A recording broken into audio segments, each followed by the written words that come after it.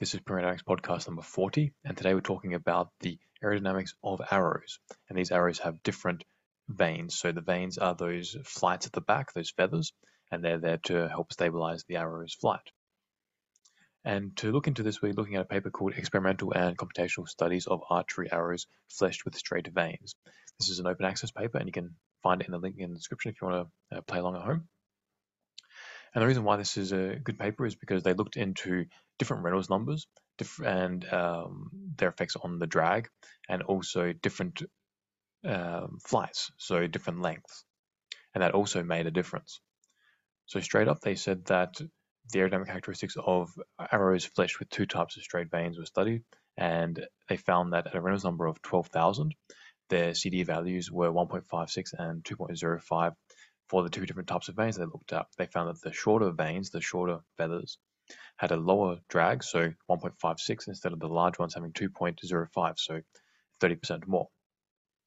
They also looked into how much the arrow decelerates over the course of its flight, which is really cool. And they found it was about 8% for the distance they were looking at. We'll cover more into that later. And they also looked at the turbulent to laminar boundary layer transition. And this is important because when pretty much with almost every object, when this occurs, the transition, the flow physics will change. And the arrow is no exception here. They found that when the boundary layer transitioned, they had a very different drag. And we'll look into that as well.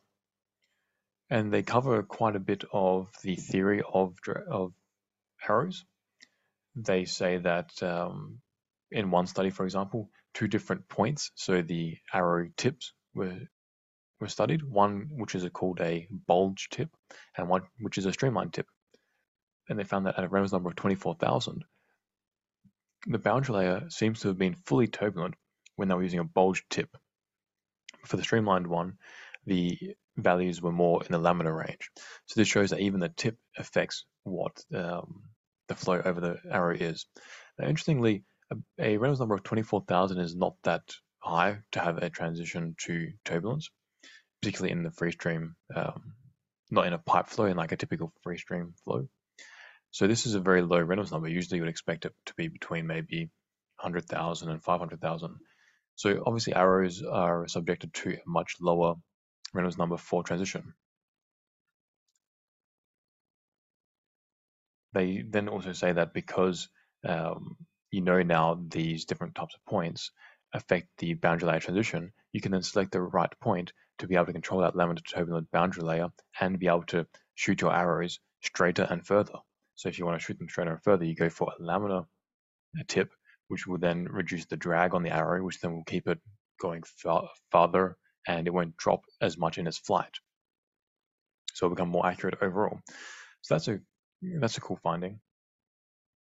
They also said that this other paper, Miyazaki, also studied the response of arrows fleshed with two different types of curved vanes.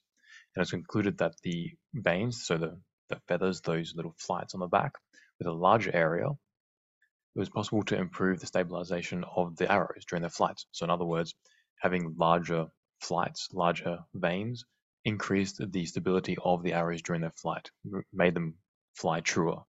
And that makes sense because that's what they're there for. They're there to resist other forces. They're there to produce a restorative force so that the arrow will remain on track.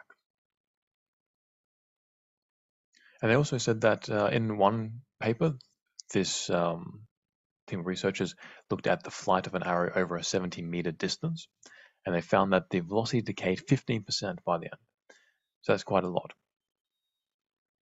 And they said that in this paper, though, they're going to be looking at a 55-meter indoor archery range. And that's important because the indoor archery range doesn't have any wind to mess with the flight. So this is kind of like perfect conditions.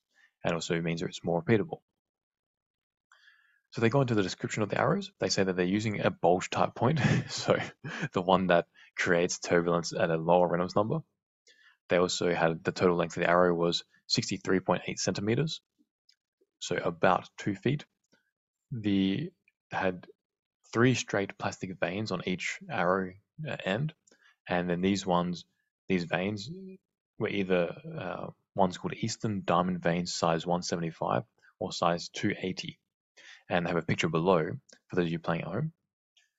The smaller ones are about half, maybe 60% of the length of the bigger ones, but they're definitely a lot smaller in terms of their surface area. The the actual width of them are much more, like a third smaller in that size as well. Now, in terms of the mass of the arrow, because this also affects how much an arrow will decelerate, the ones with the short vanes, they were 14.2 grams, whereas the ones with the large vanes were 15.3 grams. So fairly similar weights, only about 7% difference or so between them. And then they go into their methodology, their free flight and experiments. So for the free flight tests, they said that they were performed in the indoor archery range of 55 meters using a compressed air launching system. So effectively like a cannon device where they put the arrow in there and then they shoot it out. So that's pretty cool. And they said that this propulsion system allowed them to fix the arrows in a steady position before the shot by inserting them into the cannon. And that the compressed air launching system also prevented the arrow, it prevents the arrow from showing the characteristic flexural oscillation that would be present if the arrow was shot with a recurve bow. So what they mean is, if you have a regular bow, like the quintessential bow that you see on TV, not the fancy one, but just the regular piece of wood, when the arrow goes around the actual bow, it will then bend around it, and that's not as good for its flight, I guess. So they want to get rid of that. They said that with their machine, they were able to shoot their arrows up to 75 meters per second, but they decided to stick to, I guess, 48 to 57 meters per second, and also have no ventilation in the indoor archery range to reduce the amount of background wind interference. So again, more perfect conditions. Then they have this really cool instrument. They put the arrows in a magnetic wind tunnel. Now, I had never heard of this, but the way they explain it, it makes a lot of sense. So they say that this magnetic wind tunnel allows them to suspend the arrows against gravity by using a magnetic field. So obviously the arrows need to be conductive to some extent. But from there, it was possible to obtain the aerodynamic loads exerted on the arrows from the variation in the electric current necessary to keep them in fixed positions.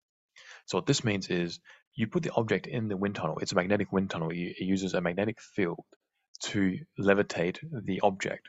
Then you run the air, and then the loads that are produced on the object are going to try to move the object.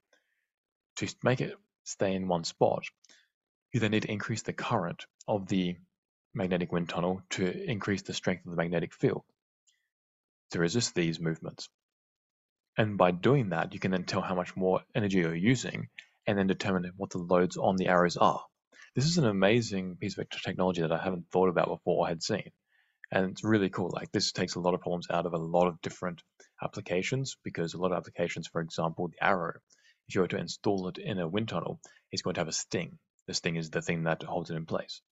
And traditionally, a sting has been the bane of an aerodynamicist's existence, because every time you put it in there, you always wonder, like, how much is this thing affecting my setup? How much is it affecting the results?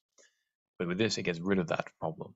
So that's a really cool piece of technology there.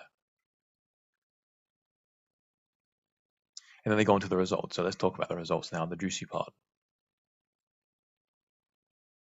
So for those of you playing along at home, on page 4, they have the results. And one thing that we should cover is that the gamma, when I say gamma, that's the angle of attack.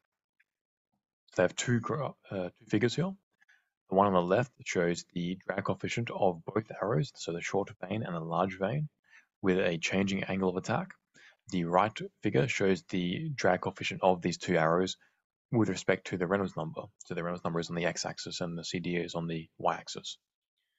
So what they found was for a constant Reynolds number of 10,000, at 0° angle attack, the drag coefficients were the lowest for the large and short vanes, so 1.5 and 2 approximately for those two respectively. As the angle of attack increased, even just to 1.9 degrees, the drag coefficient dramatically increased. So now instead of being at 1.5, it's now above 3 for the short vane. Instead of being 2, it's now almost 3.5 for the large vane. So about double. And the reason why this occurs is because the boundary layer has now transitioned from laminar to turbulent.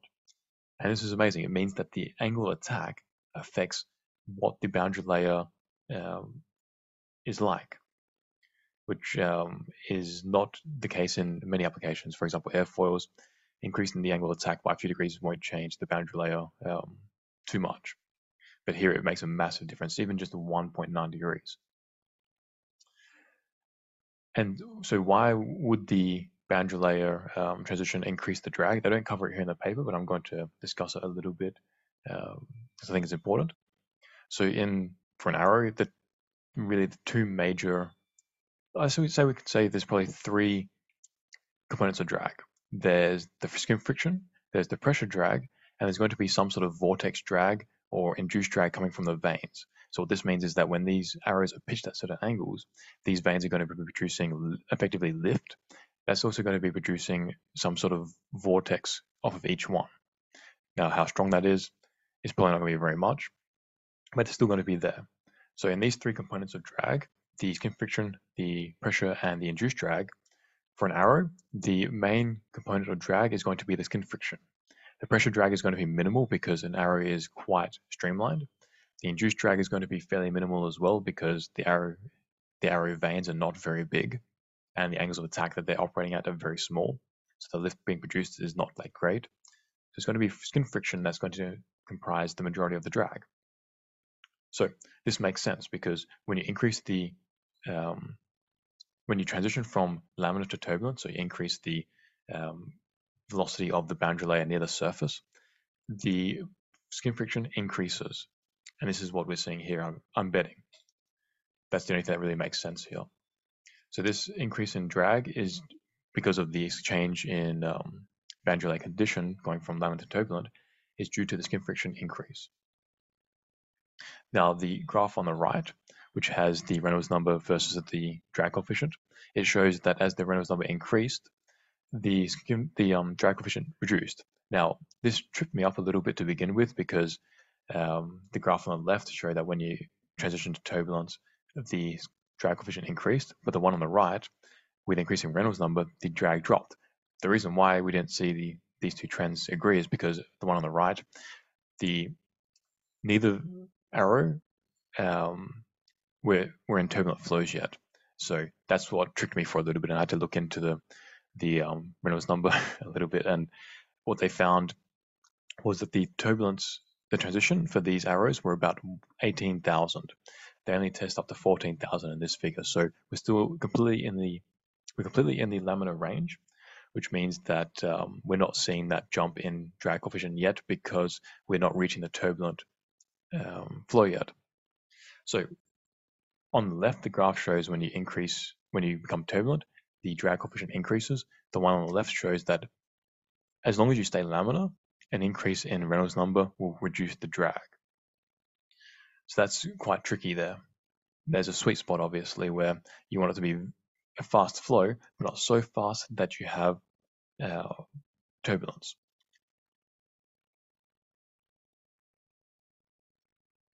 So they say, they just compare the two arrows briefly. They say at a Reynolds number of 12,000, the value of the drag coefficients were 1.56 and 2.05 for the short and large vanes respectively. So we covered that a little bit, but they said for that Reynolds number. Then they said in the Reynolds number range from 15,500 to 19,500, both laminar and turbulent values of CD were found, indicating that the boundary layer transition was at this point. And that kind of agrees with the other research campaigns, which we covered at the start of the podcast, where they found that the bulge tip was experiencing a transition regime in about this Reynolds number 2. So that's good to know. Now they look into the deceleration of the arrow over the course of its flight. So this is really cool. But before we go any further, I just want to say to make sure to check out Aerodynamics, check out the instrumentation we do. We do the Atmosphere Hawk, which is an instrument to accurately measure the density of your air. The reason why that's important is because the density affects pretty much everything in your experiments, including even just the velocity that you calculate of your wind tunnel. So if you don't have the right density, your results are going to be erroneous, even 2, 3, 4%. What's more, the density of the air that you use in any CFD that you want to use to extend your research campaign will also be inaccurate because it's not going to be the same as what you used in your experiments. Check that out. We do PIV and traverses as well. Check them out. We do CFD courses, theoretical courses, and experimental courses, so you can learn about more aerodynamics and get better, like what we're doing now, but even more in depth. And we also do the International Aerodynamics Conference. It's a conference run every year, so that we can get together and talk about aerodynamics. Okay, so let's get back to the paper about the aerodynamics and how it decelerates over its flight. So they say for a time of less than 4 seconds, the arrow is exposed, 0.4 seconds, so the first 0.4 seconds of its flight, the arrow is exposed to an average deceleration of 0.65 Gs. So that's about 6.5 meters per second reduction. That's quite a lot. But once it passes 0.45 seconds in its flight, the average deceleration was only 0.3 Gs. And the reason why they said this occurred was because this is now the arrow has decelerated enough that the boundary layer is no longer turbulent; it's now laminar, and that is accompanied by a reduced drag and then a reduced G, so a reduced deceleration. So for the first part of its flight, the arrow is in a turbulent regime. In the next part of its flight is in a laminar regime. And then they calculated the deceleration and integrated it over the entire period, and they found that over the flight path, the arrow reduced in velocity by 8%. So it's 8% slower at its final target of 55 meters compared to its initial release.